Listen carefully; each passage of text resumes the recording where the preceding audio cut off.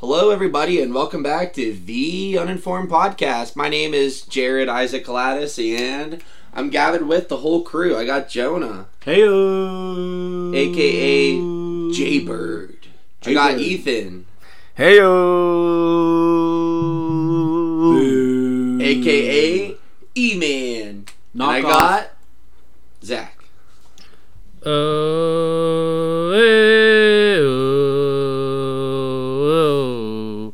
A.k.a. Claims, baby. Hey, guys. Welcome in. What's up? Good to have you here. Thanks for welcoming me. Yeah, you're welcome. Thank you. What a warm welcome. It's quite the warm welcome. So fuzzy. And I hope you guys didn't eat lunch because we have a lot to chew today. And let me satiate that hunger, alright? We're going to be tackling some complex stuff. So just putting it out there now. Any questions, feel free, ask, engage. I want to make sure we're understanding as we're going on together. Yeah, we do. But Oh, here we go. Take us on a journey. we're taking a journey. Oh, yeah. Yeah, we are. Woo. We all attended a college class once in our life. Yes. Did we? Yes. At least one. Yes. At least one. In those classes, picture it's in the 1800s, the 1900s, and you're in a university lecture. You only have a typewriter where you're typing, and you're assigned a paper. You need to do the most perfect thesis ever. It's 30 pages long. That's right. That's a Whoa. long thesis. Heyo. I don't even know what a thesis gosh. is, really. So that would be tough. That would be tough. Yeah, I would say you have an adequate understanding of a thesis. You're typing this 30-page thesis, and you make a mistake. What do? Scrap it, start over. At least the one page. Is that a question for us? Whiteout. You can't, there's no whiteout. I don't know if they had whiteout that time, but you would have to throw that paper out No. and basically start over, at least that Can page. I want to answer. Me. Pick me. Okay, pick go me. ahead. Okay, A, you wouldn't have had a typewriter in class. That's silly. But you might have had it in your own personal space if you were wealthy. And B, you can backspace on a typewriter slightly. You can get rid of I have a couple typewriters, vintage typewriters, for fun that I used to type on. How would you do that? I do remember hearing that. How would you... So Yeah. if you hit C instead of O, I feel like you could just go back and hit O. No, Isn't there a control Z on You can do a white typewriter? thing. Scratch. So what I was looking for, really, Jonah nailed it on the coffin. Whiteout. The invention of Oh. whiteout. Oh, Now, okay. Nice. Got rid Okay. of some misspelled words, and you could rewrite the letters you want. And now you can read that phrase coherently. It's going to make sense, and there's no problems with those sentences anymore. Okay. And they laughed and laughed and laughed. Flash forward to modern day era. You're typing on Microsoft Word, and rather than Well- going through word by word, many people, they use spell check. check. Who the heck You uses can spell just- check in 2023? Control check the whole paper. Hey, not everyone knows how to spell, Ethan. Sometimes Use you make mistakes. ChatGPT. It just autocorrects Yeah. for you now. Sometimes it's Yeah, that's perfect. true. Sometimes people make mistakes. So afterwards, you go through and you're just going to go ahead and plug and chug and fix all of those things. Now, let's take what we just talked about and apply this to us, okay? Oh, okay. Our Yeah. Oh. genetic code. I knew it was a our metaphor. I DNA. knew it. I knew it was a metaphor. It's a metaphor, baby. We're talking about DNA. Oh, dinner. Splicing DNA, mutations, Dinner. all that jazz. If you wipe out like 7% of my DNA, aren't I a banana? Like, isn't that how close they are? In theory, Whoa. yes, but Boom. in theory, I it's realized not that bananas simple. were our So cousins. we'll just white out what makes me me and turn me into a banana. Yeah, sometimes you look like a banana. Banana Jonah. Heyo. Banana Jonah. Alright. Let's just make sure we have a few things before we move forward. Okay. Because we're not talking about DNA per se, but we're going to be talking about gene editing tools and genetic engineering. Oh, and how I'm an engineer. the ethical concerns around gene editing and the future, in terms of that field. So let's establish Okay. DNA. It's a blueprint. We all have a human body. Making up that body, we have cells. Inside of those cells, we have a little powerhouse. We have molecules called DNA that contains the genetic information responsible for the development and function of an organism. So this is passed on from generation to generation. So for example, Ethan and ex-woman have a baby. They both take 50% of their DNA, pass it on to that baby, and etc. It gets carried down from lineage to lineage. So this DNA inside of these cells, it's made up of double-stranded helixes held together by hydrogen bonds, and there's a few letters that make them up. It's A, T, G, and C. We all got that? Yeah. Yep. So that's our DNA. So the question now becomes, why do we need to alter our DNA? Why is there gene editing tools? You know, Ethan said already, he's perfect. What applications could this be for? I got some.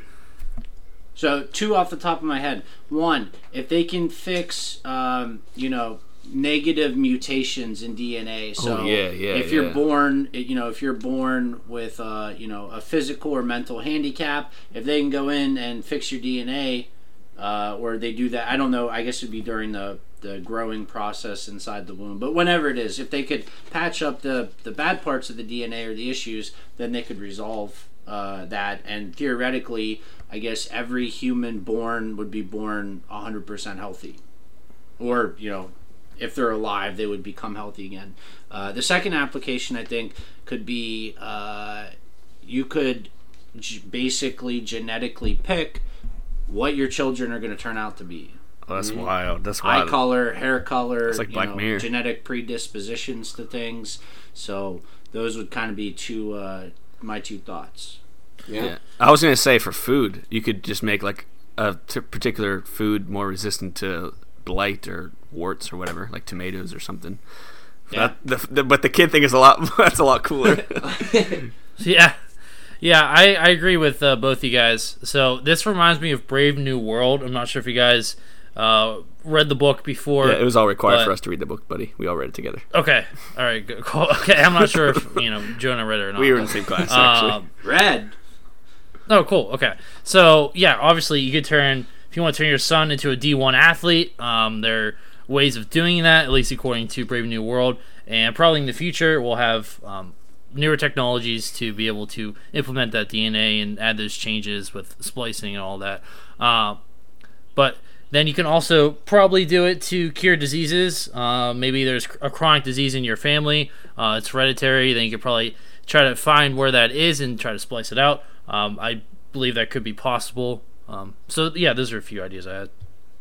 Yeah, these are all really good ideas. We're going to get to most of these. If I miss one, feel free to come back, ask me a question about it. But Tish, you mentioned a few things about splicing and in the future, which we don't need the future, we have now. Hey-yo. Let's see it. Boom, and forth. Hey-yo. The present is a present. The present is a present. There's been lots of gene editing tools in the past, and in 2005, the term CRISPR, CRISPR, came about. And in the last maybe 5 years, around 2018, 2019, there was huge strides in the development of CRISPR. So we're going to be talking a little bit about CRISPR and its impact in the gene editing field. What is CRISPR? CRISPR stands for Clustered Regularly Interspace Short Palindromic. And then, so it's CRISPR-Cas9, that's commonly the most used CRISPR. So it's what I just said, CRISPR, and then CRISPR-associated protein 9. So in all, I'm going to refer to it as CRISPR going forward. CRISPR, what is it? It's a powerful and precise gene editing tool that's allowed scientists to modify specific genes in the DNA of living organisms, including humans. Not in the future, Zach. It's already been done on pigs, on mice, on rats, and even in humans in a few organ transplants, which we're going to get to in a little bit. I see. Oh, I was going to say, yeah, I agree with you. I've heard of the animal splicing. I haven't really heard too much in the human splicing, so I'm curious to see what you have to say on it.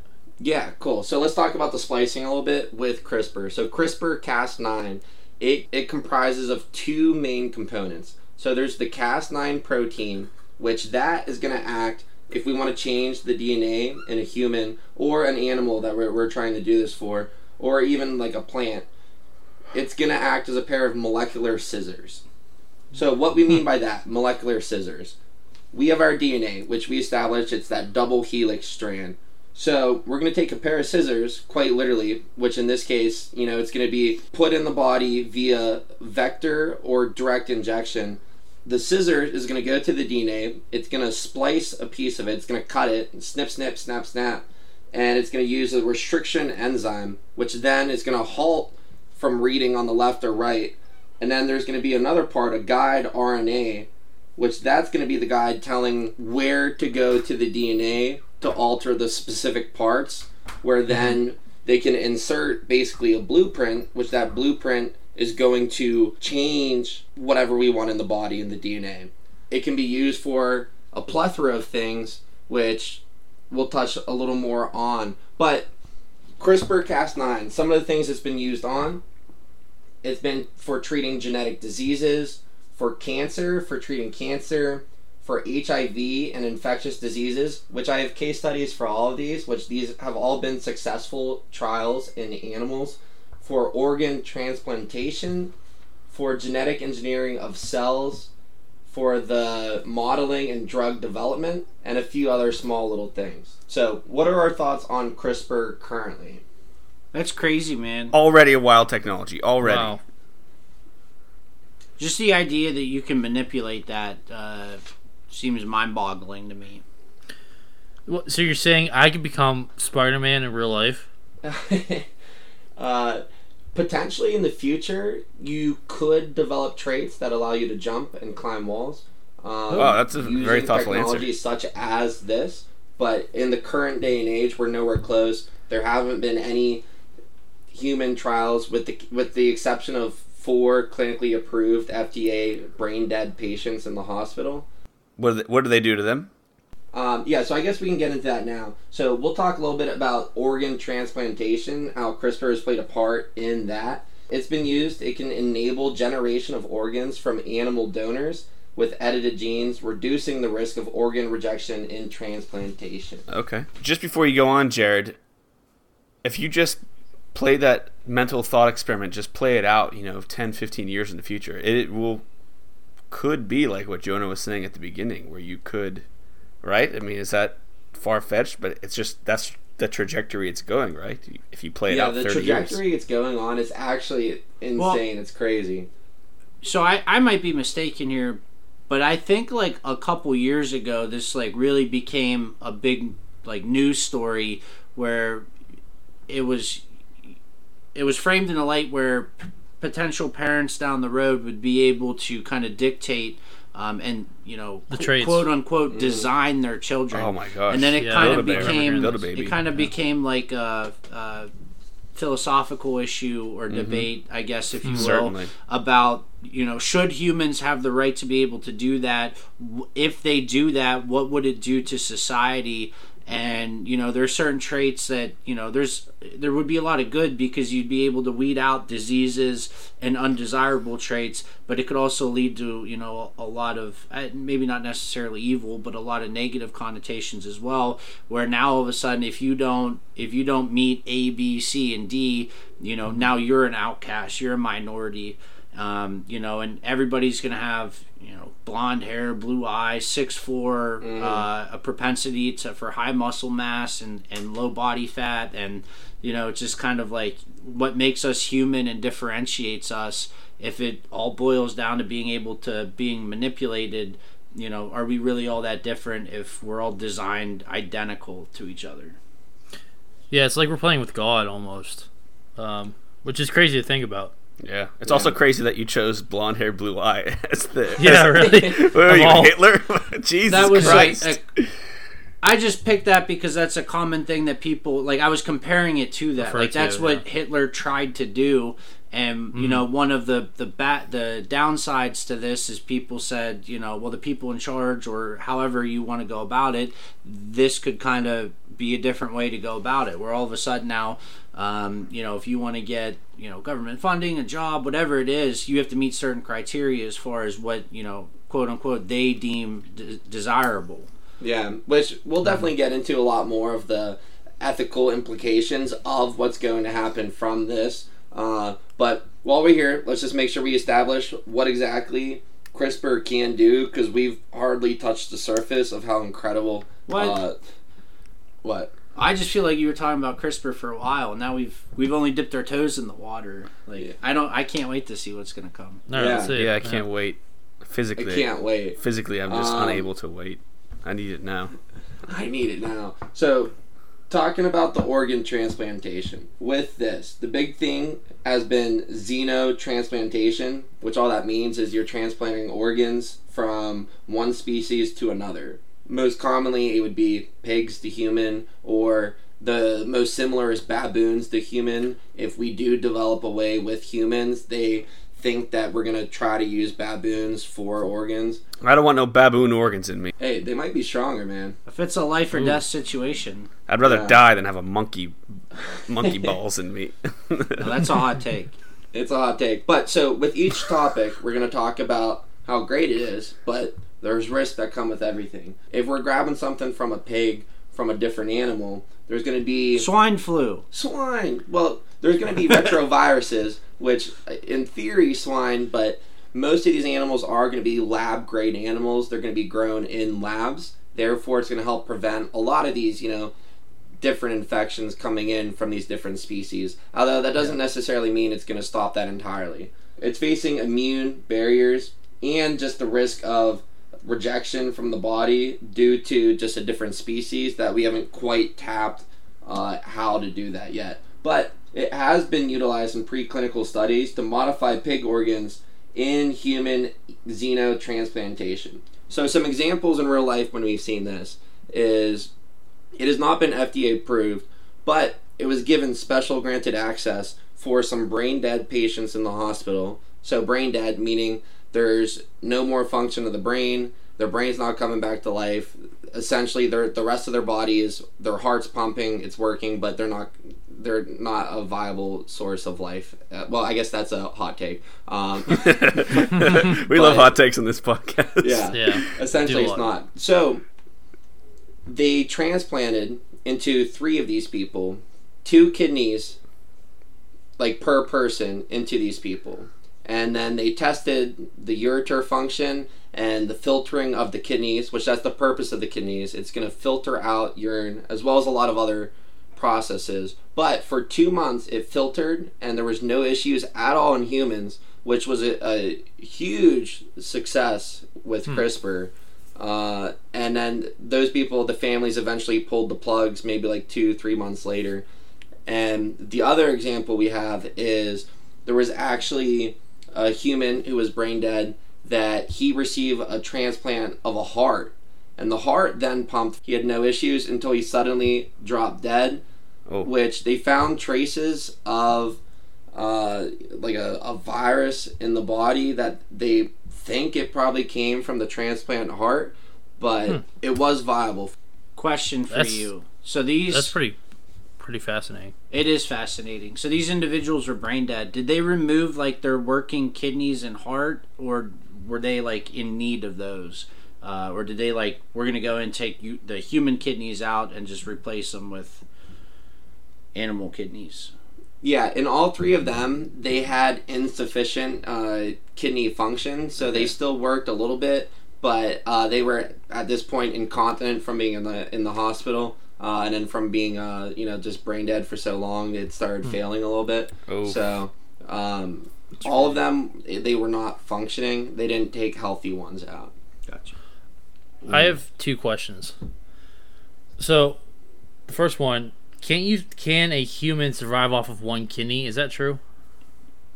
Yeah, a human can survive off 1 My kidney. mong has 1 kidney. She was born with 1 kidney. Oh, wow. That's why you can donate one. Mm-hmm. I guess maybe the second one is more of a, comment slash question. Comment slash question. There you go. So, with that, we were talking about spiders and pigs. I'm not sure if you guys heard that they have done some gene splicing with a spider and a pig can actually produce silk. Really? Yeah. Interesting. You guys not hear about this? This is like years ago. Was it Charlotte's Web? But definitely check it out. So, yeah. After this episode. So So that's actually a good transition for me, Zach. So yeah. We're going to touch into real quick the difference between GMO and gene splicing, how this is a little bit different. So GMO, which a lot of us have heard, we eat foods. Mm-hmm. Genetically modified. Genetically modified. Can any of you guys give me an example of a GMO food? Corn. Banana. Tomato. Strawberry. Yeah. Mm-hmm. Blueberry. So when they, let's say the original banana, whatever it looked like, I have no idea, compared to what it looks like now, what do you guys think that process looks like? That's a good question. So, I don't really go ahead. It's not the standard, like the standard biology thing where they pick the best banana out of every bushel and they cross-pollinate or whatever it is, and they keep picking the best ones until we get the banana. Is that different? That's like dog breeding or whatever? Is that a different thing? No, that's actually pretty spot on. Okay. The main thing I was trying to steer us away from is I feel like people hear GMO and it's like they're pumping my foods full of different stuff. They're throwing a needle in and here's this super ripe tomato. Which in reality, it's kind of like what you said. We're looking back at Mendel from, that was what, the 1900s with the pea plants? Yeah. Phenotypes. Yeah, that's the one. Where, he would crossbreed these peas and then get some with flowers, some with different colors, where he could crossbreed those, and that's how you make GMO items, basically from doing that. Yeah, it's like you're taking care of the natural selection. You're doing it for the plant. Right, exactly. That's the difference, because CRISPR can be used eventually in the agricultural industry. Right now, we're kind of just focusing on humans today, but I did want to establish that slight difference there. What was the other one you mentioned, Jared? You said most people get confused between GMO and then what was the other one? Just between GMO and CRISPR. Oh, okay. Gene splicing. Gotcha. That's it. Yeah, gene splicing. Yeah, okay. Any questions about the organ transplantation? Oh, by the way, I was looking up while we were talking. So there is a goat out there that can spin webs. It wasn't pigs. It wasn't a pig. For some reason, I thought it was a pig. Maybe I got confused with spider pig. But yeah, if you look it up after the podcast. It's very interesting. There's a lot of fruits, a lot of vegetables, and animals that have been crossed or have been gene spliced. So definitely check it out. Check it out. Amen to that. So I want to get into kind of the bigger things that are going to be applicable out of CRISPR, which the big one could be treating genetic diseases, cancer therapies, and then stuff like HIV and infectious diseases. Which, establishing this, so there's a difference between just diseases and then genetic diseases. Mm-hmm. Genetic diseases, these are inherited from our parents. Mm-hmm. So when we're looking at our DNA, we have a double helix DNA, which you actually have two identical copies. You get one from mom, one from pa, or whoever your parents, one from dad, one from dad, one from mom, one from mom. Whoa. Whatever. 2023. 2023. You're getting these two similar helixes of DNA. This DNA, there's dominant and recessive. This is what we were saying with phenotypes. So typically, if you have something in the DNA that's dominant, you only need one of that to show, and that's going to be what it is. So if we're looking at eye color, to make it simple, brown and blue. Brown eyes, that's a dominant. So if you have the brown, then you just need the one, and then that's going to overtake the other recessive traits. Whereas some other ones, like green, for example, those are recessive. So now you need the ma and the pa to both be recessive for that trait to show. Does that make sense? Yeah. And not only to be recessive, but to pass down the recessive gene. So, you could have one dominant and one recessive, and the other parent has, two recessives. It all depends on whether the first parent, if it's the dominant or the recessive that's passed down, that will determine everything. Exactly. And sometimes I think maybe you guys have heard, maybe you haven't, but a lot of things are passed down via the mother, which it's passed down that way because the mother has two X chromosomes, whereas the male has an X and a Y chromosome. So the mother gets two X's, which is going to help influence the decision, whereas the male only has one X which then they only get one more indicator for that decision. So if it's dominant and the mother passes down that one dominant, then it's going to influence the traits via the children. What happens if you have an extra one? Autism? Or Down syndrome. Yeah, like Down syndrome. Down syndrome. Trisomy 21, that's, you line up the chromosomes. The 21st, you have 3 chromosomes there instead of 2. It would be examples of that, which actually CRISPR, it could potentially get to a point where, it can splice and cut out parts of that DNA that are mutated DNA and input a proper one. But it's not going to fix, things of, facial, but more so in eggs and sperm at that point for Down syndrome, it's gonna change, what the baby's gonna look like going forward. Like Jonah said, brown eyes, blonde hair, pale, Well, those are recessive traits. The blonde hair, blue eyes, those are both recessive. So theoretically, it would be a lot harder to get both of those. Mm-hmm. That's why Hitler loved it so much. It's so rare and beautiful. Right, Jonah? So continuing with this, we've established dominant and recessive. So how does this apply to CRISPR diseases? Oh. Yeah. We also have dominant and recessive diseases. Think about things like Alzheimer's or Parkinson's. Oh, yeah. There's a lot of parents who have Parkinson's or Alzheimer's, and they have kids, and it's a worry. Like, my kid's going to grow up, and when they're 50, they're not going to remember anything. Why does that happen? Because there's dominant and recessive diseases as well, which these are inherited diseases. Interesting. When you're born, it appears, your phenotype, it appears normal. It's like the kid's normal, everything's fine. Whereas when you get older, these recessive, so you have just that double recessive right there from, like the mother or the male, that then it starts to show later in life. These are examples of things that it can be used for to cut the DNA, put it in, and then alter it that it's going to stop and pretty much, in theory, prevent people from losing more. How's Alzheimer's works. So you have white matter that coats around different parts of the stem and the brain, which it retains information in that. So you have Alzheimer's, which then is going to start degrading that white matter in the brain. By preventing this, it's not going to degrade it anymore, and it's going to halt the loss of any more. Therefore, kind of almost like a cure, you could call it. So, not all diseases are recessive or dominant, right? Just select ones. Technically, everything would be recessive or dominant. Okay, as far as a disease goes, like hemophilia, that would be like recessive. It would be passed down from the mother because she has 2 X's. So as far as a disease goes, if you don't mind kind of breaking it down for me. So to go back to the eye example, if me and my wife both have recessive eye color, then our kids are going to have recessive eye color. If there's a dominant in there, then it's more likely that they might have a dominant eye color. If a recessive gene is passed down, or a recessive disease is passed down, does it also need to be passed down from the other parent, or is it like only one dominant needs to be passed down and then boom, you have it? Or like, what if only one recessive is passed down? Like, can you kind of break that down a little bit? Yeah, that's a good question.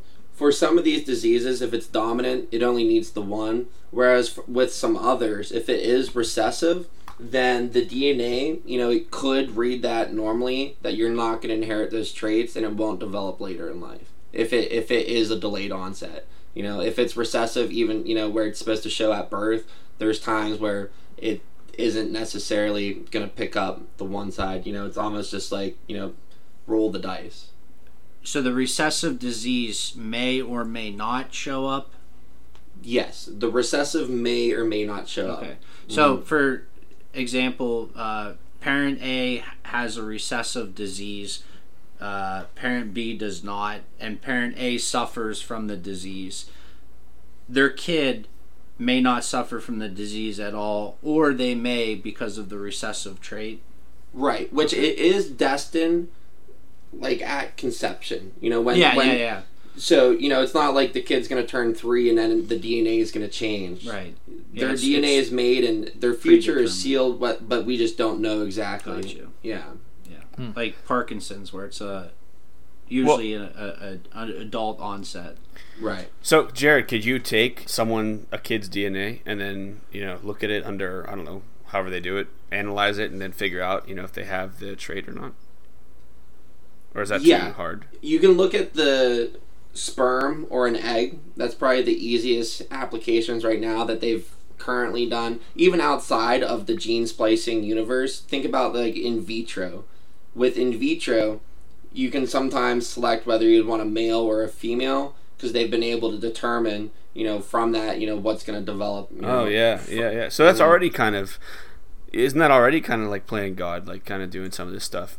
Yeah, there's already been gene splicing that's currently been used. It just hasn't been as big as, like, we could entirely change the DNA of my child, or I have muscle dystrophy, and I want to get rid of it, It's never been as big as the potential of what this protein enzyme is able to do. Right. I'm sorry if this is taking us off topic a little bit here, but the in vitro thing I thought was interesting. So, like, when this works, when they go in to do gene splicing, say you have, Alzheimer's, like you said, if you want to eliminate that, at what point in life do you have to go through that? Is it when it's a sperm or an egg? Is it while it's growing but it's not a fully formed person yet? Like, can you do it in somebody that's 25 years old? Can you go in and change their DNA and have it make an effect on them? Yeah, good question. So from the beginning, the simplest would be before the egg and the sperm meet, they both have their sets of DNA inside of them. So at that point with in vitro, the idea is you're trying to create an embryo, or you're trying to take this fertilized egg, put it, and hope it sticks inside of the fallopian tubes, where it's then going to travel down and make the zygote. So before you do that, you can take a look at the male sperm or the female egg, view the double helix, and we're trying to see if there's any mutations anywhere across the helix. So if there are any, which there's a generic linear, you can people have been studying this for a long time, so they know what the mutations look like. We're looking for those 4 sequences where it's sequencing it all out. So at that point, they can see if there's mutations, and using this, they could change and splice and modify that. Once the kid is put together, it sounds weird to say. Like a hot potato, a potato doll, yeah. It's not allowed, but yeah. Mr. Potato. Once Mr. the kid is then, I guess, fertilized, if you want to call it that. At that point, it can also be viewed again, the DNA, but there's only certain things that can be changed. So, if you wait until the kid's born and there's physical abnormalities, that's there's nothing you can do, about that. But you can change different things that are mainly, it's just inherited or genetic, passed on from the parents.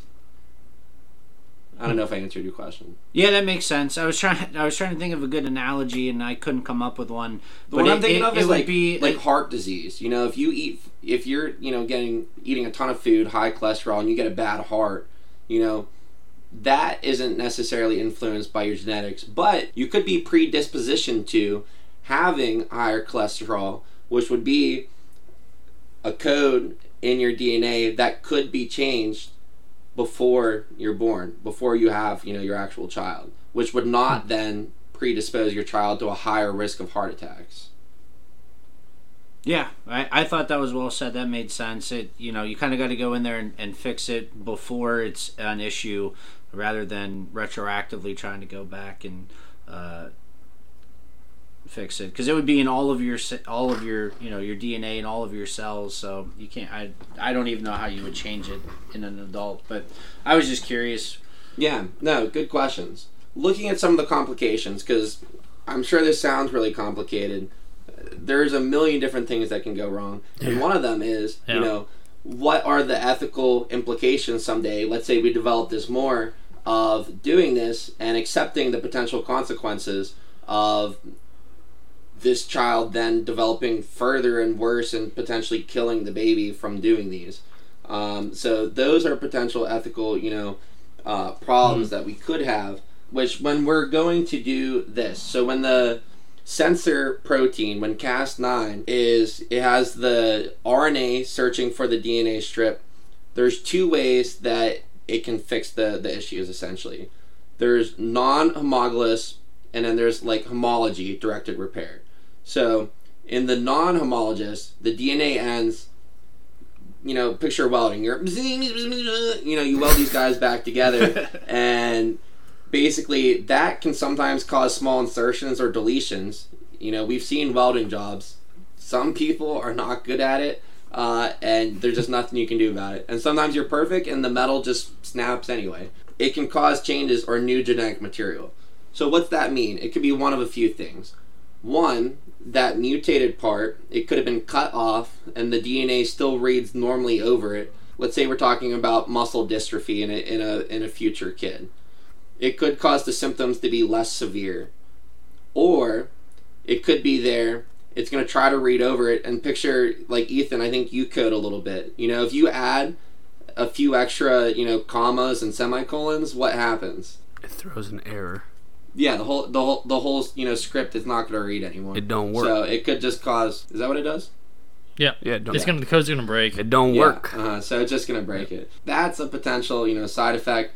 And the other one would be HDR, that's the homology directed, which that uses a repair template to fix the break accurately.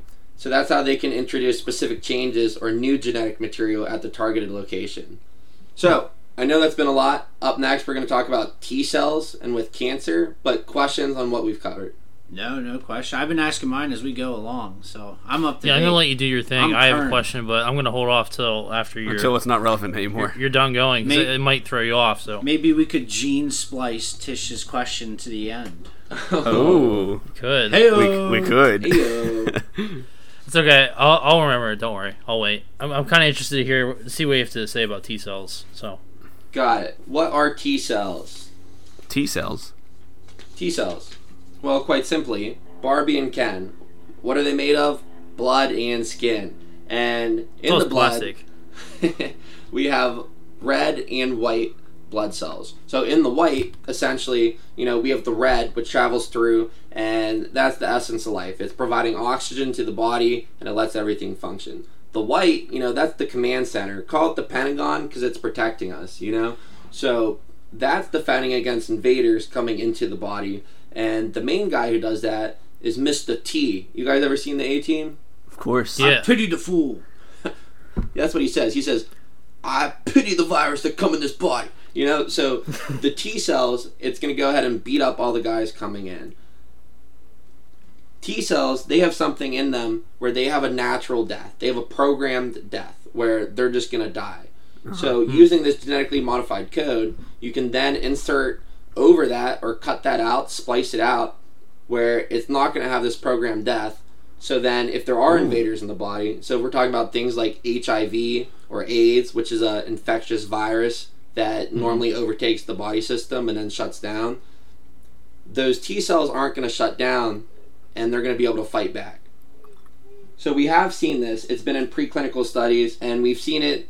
It's worked in pigs and in rats. We've also seen a bunch of things basically with cancer therapies using this where you can target and modify the cancer-related genes because that's what cancer is. It modifies the DNA and the genes, which is why cancer is so bad because it causes the body to shut down. So there's no diseases quite like, cancer. So because it's at the DNA level, that it's then able to cut and splice, that cancer. Again, we've seen this in preclinical studies. T cells, though, continuing back to that. Does T stand for anything, or is it just called a T cell?